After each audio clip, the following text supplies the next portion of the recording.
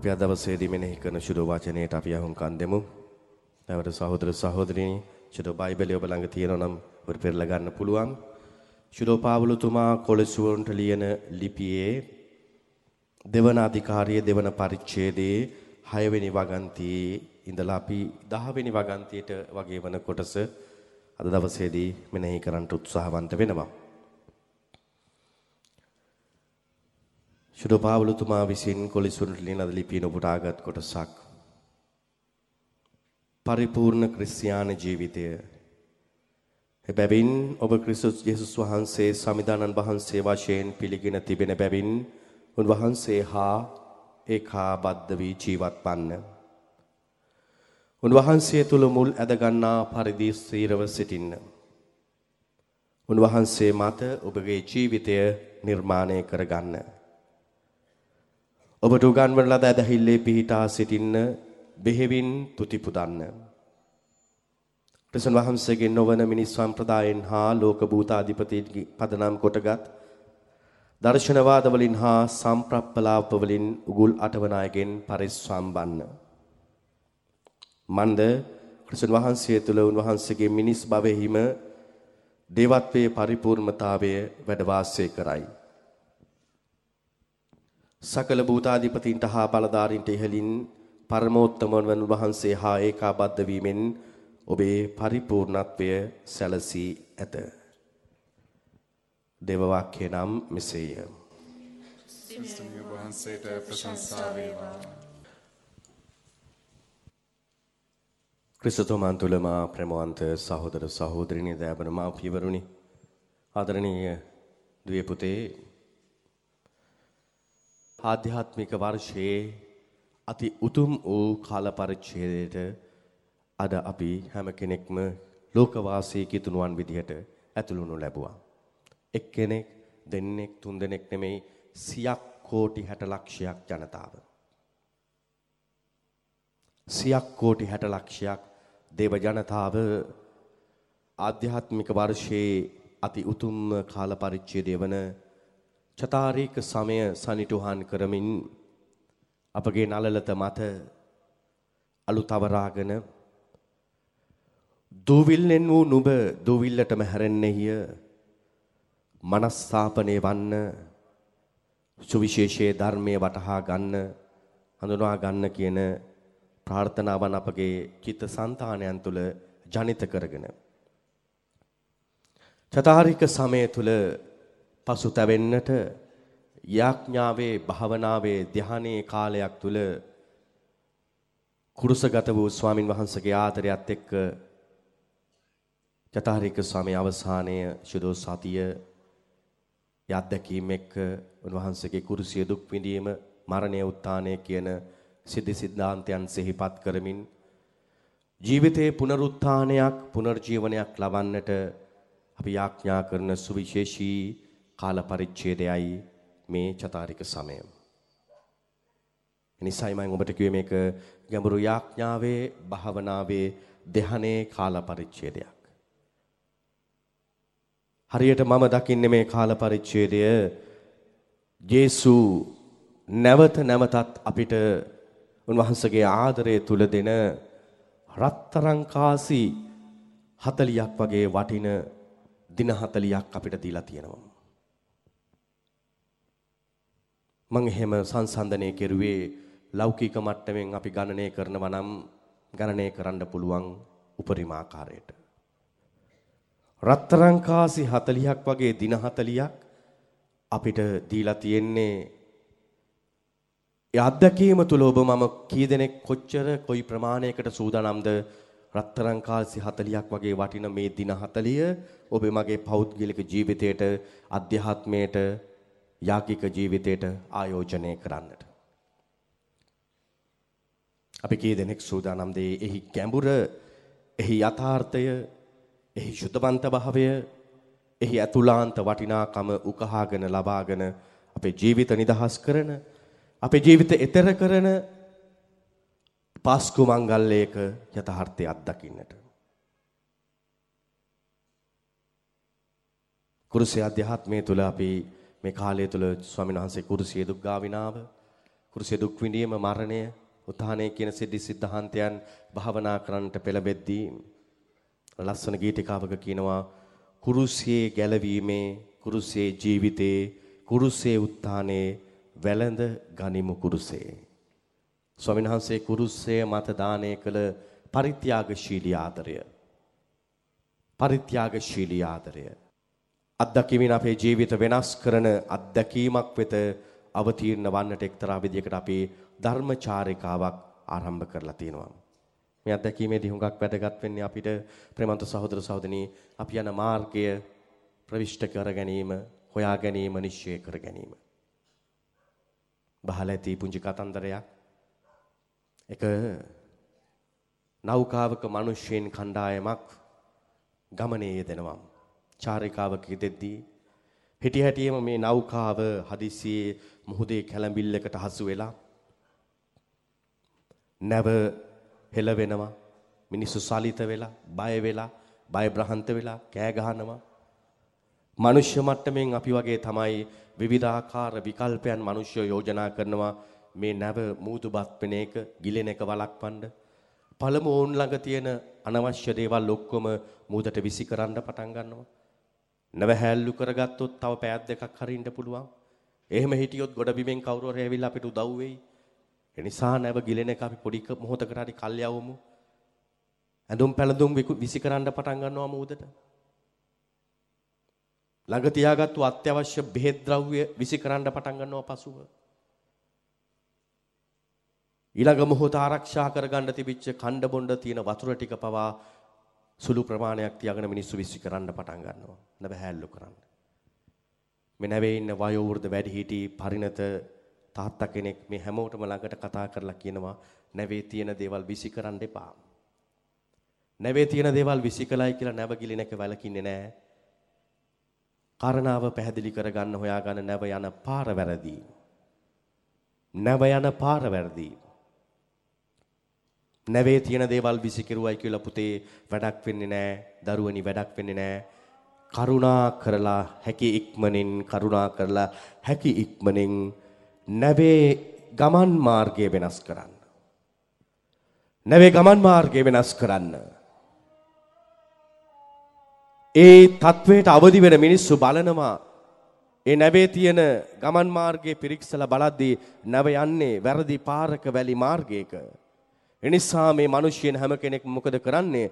ඒ නැව මෙහෙවන නියමුවා හා එකතු වෙලා හරියට පරිශ්‍රණය කරලා හොයලා නැවේ ගමන් මාර්ගය වෙනස් කරලා නැවත නැව හරි මාර්ගයට ගත්තම නැව බොහොම සංසුන්ව බොහොම ලස්සනට නැවතත් තමුන්ගේ ගමන් මාර්ගය තුල ගමන් කරන්නට පටන් ගන්නවා.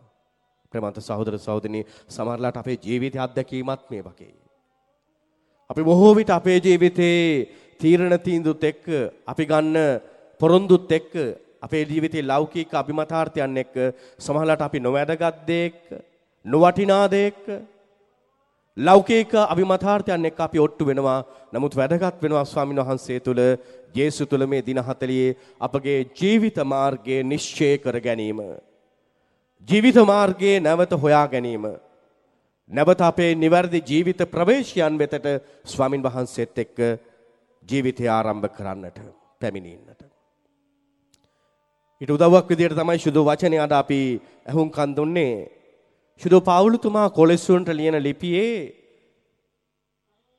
දෙවැනි පරිච්ඡේදයේ 6 වෙනි වගන්තියේ ඉඳලා 10 වෙනි වගන්තියට වන කොටස තුල උන්වහන්සේ අපට කතා කරනවා කිතුණු අධ්‍යාත්මය තුල ඔබට පරිපූර්ණ වෙන්න ආස නම්, පරිපූර්ණ ක්‍රිස්තියානි ජීවිතය ඔබට ජීවත් කරන්න ආස නම්, පරිපූර්ණ කතෝලික අධ්‍යාත්මයට ඔබට ඇතුල් වෙන්න ආස නම් ස්වාමින් වහන්සේ තුල ඔබ කාරණා 5ක් තුල ඔබේ ජීවිතය ස්ථාවර කරගන්නට අවශ්‍යයි. කාරණා 5ක් තුල. සුදු පාවුලුතුමා කියනවා අපිට පළවෙනි කාරණාව වහන්සේ කියනවා ඒ වගන්ති අතර ජේසුස් ස්වාමින් වහන්සේ ඔබගේ ජීවිතයේ ස්වාමියාණන් කියා පිළිගන්න. පළවෙනි කාරණාව. ජේසුස් ස්වාමින් වහන්සේව ඔබේ ජීවිතයේ ස්වාමියාණන් කියා පිළිගන්න. To accept Jesus as our savior. ගැලවුම් කාර්යයන්න් විදියට. මගේ ජීවිතේ පරිපාලනය තියෙන්නේ උන්වහන්සේට කියන අත්දැකීම තුළ ඔබ ස්වාමීන් වහන්සේ තුළ අවදිවන්න. අද මම ඔබෙන් අහුවොත් එහෙම කී දෙනෙකුට අත උස්සලා කියන්න පුළුවන්ද යේසුස් මගේ ජීවිතේ ස්වාමියා කියලා? යේසුස් මගේ ජීවිතේ ස්වාමියා කියලා. කියන්නේ මගේ ජීවිතේ පරිපාලනය, මගේ ජීවිතේ අයිතිය, මගේ ජීවිතේ අධිකාරී බලය, මගේ ජීවිතේ මෙහෙයවීම තියෙන මේක හරි සරලව අත උස්සලා බෑ. ස්වාමීන් වහන්සේට මම මුළුමනින්ම මගේ අයිතිය දීලා තියෙන්නේ. මගේ පදනම උන්වහන්සේ. මගේ හිතගියාවන් සිහි කල්පනාවන් මගේ ලෞකික ජීවිතයේ අභිමතාර්ථයන් මෙහෙවීම උන්වහන්සේගේ අයිතියට දීලා තියෙන්නේ කියලා. සූතී ටික දෙනෙකුට හරි අත උස්සන්න පුළුවන් නම් මේක හරි සංකීර්ණයි.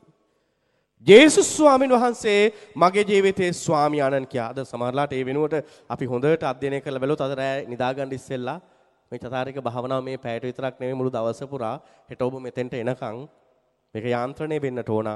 ඔබ කල්පනා කරන්න අද නිදා ගන්න තැන ඉඳලා ඇත්තටම ජේසුද මගේ ජීවිතේ ස්වාමියා. මගේ ජීවිතේ ස්වාමියා සල්ලි නෙමෙද? මගේ ජීවිතේ ස්වාමියා ආශාවන් හැඟීම් නෙමෙද? මගේ ජීවිතේ ස්වාමියා මූල්‍ය පදනම නෙමෙද? මගේ ජීවිතේ ස්වාමියා වෙලා තියෙන අද වෛරය, ක්‍රෝධය, අසහනය නෙමෙද? මගේ ජීවිතේ ස්වාමියා වෙලා තියෙන අද ඇතැම් විදිහට මගේ ජීවිතේ තද භාවයන් පරිගැනීම් නෙමෙද? අපි කී දෙනෙකුට කියන්න පුළුවන්ද ජේසුස් ස්වාමින් වහන්සේ මගේ ජීවිතේ ස්වාමියා? පවුලතුමා කියනවා ඔබ මේ අත්දැකීම තුල පරිණත නම් මේ අත්දැකීමට ඔබ අයිති කරලා දෙන්න පුළුවන් නම් ඔබ දෙවන ප්‍රවේශයට ඇතුල් වෙනවා. කාරණාව දෙක. ඒ දෙවන ප්‍රවේශය තමයි පවුලතුමා කියනවා ජේසුස් ස්වාමීන් වහන්සේ අපේ ජීවිතේ ස්වාමියා කියලා ඇත්තටම අපි පිළිගත්තම උන්වහන්සේ කියනවා උන්වහන්සේ තුල අපි ඒකාබද්ධ වෙන්නට පටන් ගන්නවා. To get united in Jesus. ජේසුස් තුල අපි ඒකාබද්ධ වෙන්න පටන් ගන්නවා. මගේ පෞද්ගලික ජීවිතය, මගේ මානසිකත්වය, අපේ පවුලේ තියෙන බැඳීම්, ස්වාමි පුරුෂයා භාර්යාව විදිහට තියෙන අමුසවි සම්බන්ධතාවයන්, දූදරු සම්බන්ධතාවයන්, දෙමාපිය සම්බන්ධතාවයන් තුල අපි ඒකාබද්ධ වෙන්න පටන් ගන්නවා. දෙවන කාරණාව. ජේසුස් තුල ඒකාබද්ධ. කා එක්කවත් නෙමෙයි, කොතැනවත් නෙමෙයි, මොනවා හරි එක්ක නෙමෙයි. මේ දෙක නෙමෙයි. ජේසුව මගේ ජීවිතයේ ස්වාමියා කියලා පිළිගත්තම දෙවන අභ්‍යන්තරික වෙනස තමයි ජේසුස් තුල මම ඒකාබද්ධ වෙන්න පටන් ගන්නවා. මොකද්ද වෙන්නේ? ජේසුස් තුල හයියෙන් කියන්න. තව හයියෙන්. ජේසුස් තුල මම ඒකාබද්ධ වෙන්න පටන් ගන්නවා. ඒතර පාවුලතුමා කියනවා ජේසුස් ඔබේ ජීවිතයේ ස්වාමියා කියා පිළිගත්තම අපි උන්වහන්සේ තුල ඒකාබද්ධ වීමේ අත්දැකීමට අවදි වෙනවා නම් තුන්වෙනි කාරණාව අපි තුල සිද්ධ වෙනවා ජේසුස් තුල මුල් ඇද ගැනීම. To get rooted in Jesus. ජේසුස් තුල මුල් ඇද ගැනීම. කාරණා තුනක් කිව්වම මොකද්ද? එක ජේසුස් ස්වාමීන් වහන්සේ මගේ ජීවිතේ ස්වාමියා කියා පිළිගැනීම. දෙක උන්වහන්සේ තුල ඒකාබද්ධ වීම. තුන උන්වහන්සේ තුල මුල් ඇද ගැනීම. අද අපි ඇත්තටම ප්‍රමන්ත සහෝදර සහෝදරියන් අපිට ලොකු කාලයක් තියෙනවා හිමින් මෙනෙහි කරන්න පුළුවන්. අපි ඇත්තටම අද මුල් ඇදගෙන තියෙන්නේ කවුරු තුලද? මොනවත් එක්කද? අපි මුල් ඇදගෙන ඉන්නේ කොහෙද? ශුද්ධ බයිබලයේ අපිට අවධාරණය කරනවා දෙවියන්ගේ සම්මුඛයේ ජීවත් වෙන මිනිසයා, දේව අධ්‍යාත්මය තුල ජීවත් වෙන මිනිසයා හරියට ගංගායිනේ තියෙන හැම කලට යසට පළදරන සදාහරිත ගහක් වගේ. ඒකේ කොළ හැලෙන්නේ නැහැ. ඒකේ හැමදාම මල්, හැමදාම ගෙඩි. දෙවියන් තුල ජීවත් වෙන මිනිසයා හරියට ගංගාද්දර තියෙන බටපඳුර වගේ. හැමදාම කොළ පාටයි. ගංගායිනේ තියෙන තනකොළ පඳුර වගේ හැමදාම සදාහරිතයි. ස්වාමීන් වහන්සේ තුල අපි මුල් ඇද ගැනීම කියන කාරණාව ඔබ කල්පනා කරන්න. මෑත්තටම ස්වාමීන් වහන්සේ තුල, ජේසුස් තුල, අධ්‍යාත්මය තුල මුල් ඇදගෙන තියනවද? මුල් ඇද ගන්න මං අරගෙන තියනවද ජීවිතයේ යම් යම් ප්‍රවේශයන්? නැත්නම් මම අද වාචිකව, නාමිකව, රූපිකව මේ ජනවන්දනා පිළිවෙත් වලට එනවා. උදේ වෙනවා, හවස් වෙනවා. අර මහ ගේට්ටුවෙන් පිට වෙලා, ওই ගේට්ටුවෙන් පිට වෙලා අතනින් පිට වෙලා ඔබ ගෙදරට ගියාම අද ඔබ ගෙදර යන්නේ පරණ මිනිස්යාමද? පරණ ගැහණියමද? පරණ අම්මා තාත්තා? අද හුඟක් වෙලාවට අපි දකිනවා කතෝලික ජීවිතයේ ඒ පරණ භාවයේ තුලම අපි එල්බගෙන ජීවිතන අපි ගෙදර ගිහලා දොර හරින්නේ පරණ ජීවිතේම නම් අර අපි කතා කරන්නේ හෙට උදේ වෙද්දී ඉඳලා පරණ අත්දැකීම් තුල නම් මනෝ වෛද්‍යවරු කියනවා දවසකට මිනිස්සුගේ හිතට හිතුවිලි 60000ක් විතර එනවලු. හිතුවිලි 60000ක් විතර එනවා. මේ වෙලෙත් හිතට හිතුවිලි ඇවිල්ලා තිරිනේ. කවුද මේ ස්වාමී? හරියටම අටට ඉවර කරයිද? කෝච්චිය වර්දීද? සමහර කෙනෙක් වචනයක අත්දැකීම ඇති. හිතුවිලි 60000ක් විතර එනවා. මිනිස්සු ඇයි වෙනස් වෙන්නේ නැත්තේ?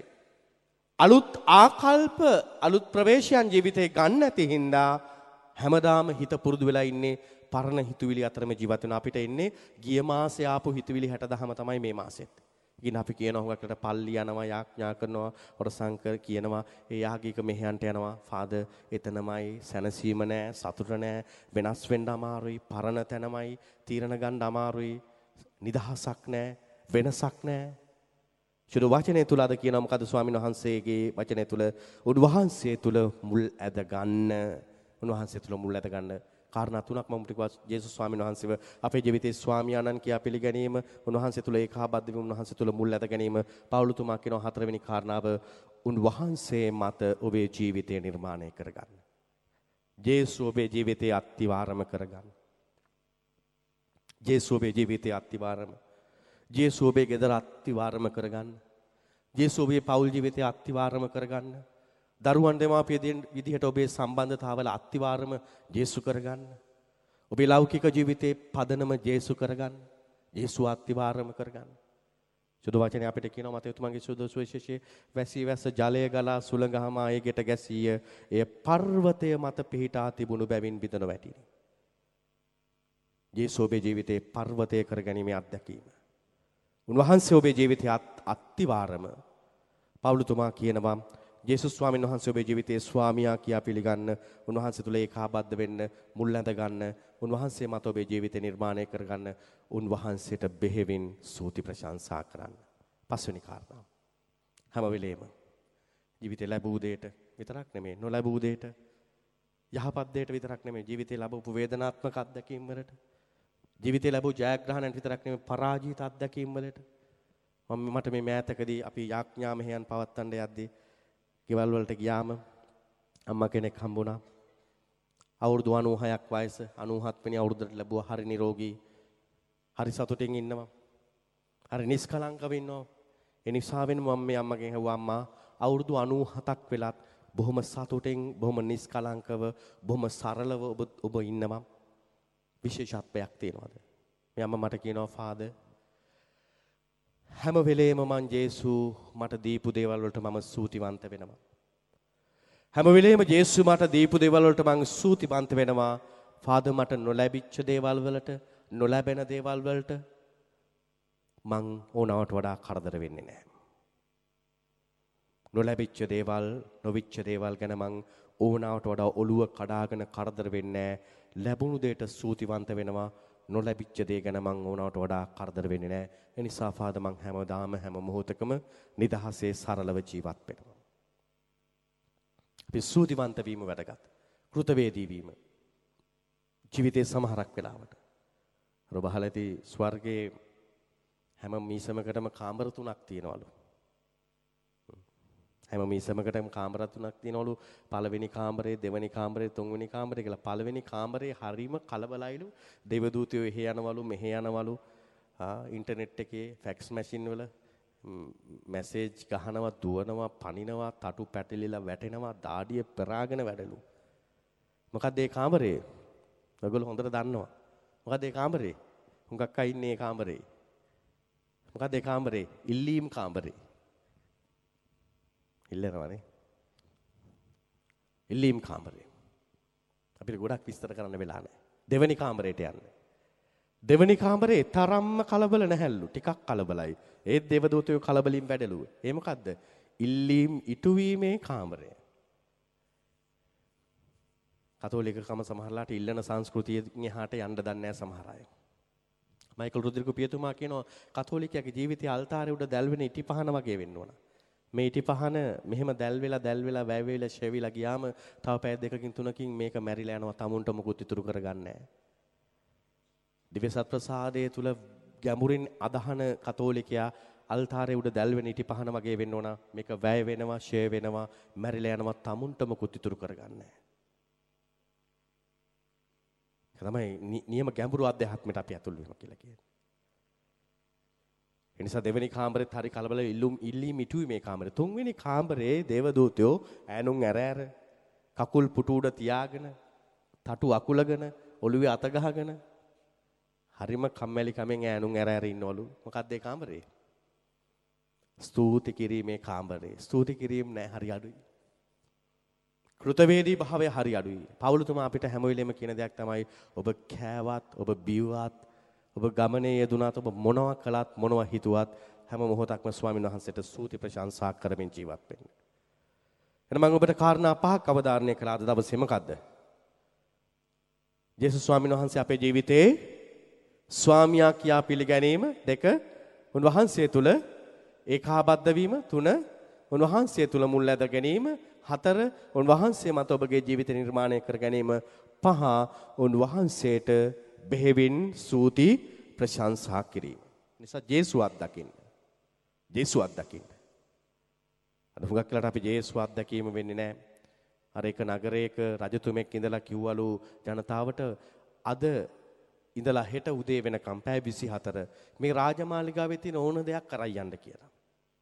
මිනිස්සු ඇවිල්ලා රජතුමාගේ ඇඳුම් වලට පොර කෑවලු, රත්තරන් බඩු වලට පොර කෑවලු, කන බොන දේ අරගෙන ගියාලු. ඔප්පු තිරප්පු අරගෙන යන්න මිනිස්සු භාණ්ඩාගාර වලට පැන්නලු. පැන්න විතරක් නෙමෙයි මිනිස්සු කුලල් කා ගන්නව එළියට පැනලා. ලෞකික දෙයට වහල් වෙලා අයිතිවාසිකම් කියනවා, රණ්ඩු වෙනවා, තැන් වල ඇන කොටා ගන්නවා. එක පුංචි දරුවෙක් රජතුමා ළඟට ඇවිල්ලා රජතුමා දිහා බොහොම අහිංසකව නිස්කලංකව බලන් හිටියලු. රජතුමා අහනවලු පුංචි දරුවගෙන්, පුතේ හැමෝම රණ්ඩු වෙනවා. හැමෝම ලෞකික කමකට වහල් වෙලා ලේ පෙරා ගන්නවා, ඇන කොටා ගන්නවා. එක එක්කිනාට රිද්දනවා, පොර කනවා. ඔයාට මොකුත් එපාද? ඒතර මේ පුංචි දරුවා නැවතත් රජතුමා දිහා ආදරෙන් බලන් ඉන්නවලු. පුතේ තව ටික වෙලාවයි තියෙන්නේ, හෙට උදෙන් පස්සේ මේ මොනවත් නැහැ. ඔයාට මොනවද ඕන? ඔයත් මොනව හරි අයිති කරගන්න. පුංචි දරුවා මොකද කළයි කියන්නේ? දුවගෙන ඇවිල්ලා රජතුමාව බදාගත්තලු. එදා ඉඳලා රටේ රජකම ඒ පුංචි දරුවට හම්බුණාලු.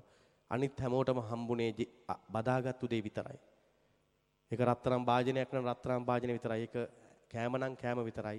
ඒ නිසා ජේසු දුන්නු දේවල් බදාගෙන දඟලන එකයි, ජේසුව බදා ගන්න එකයි, ජේසු දුන්නු දේවල් අයිති කරගන්න එකයි, ජේසුව අයිති කරගන්න එකයි අත්දැකීම් දෙකක්. මේ චතාරික කාලේ අපි යන්නේ එතෙන්ට. ජේසුව ස්පර්ශ කරන, ජේසුව අයිති කරගන්න අත්දැකීමට. ලෞකිකත්වේ නෙමෙයි.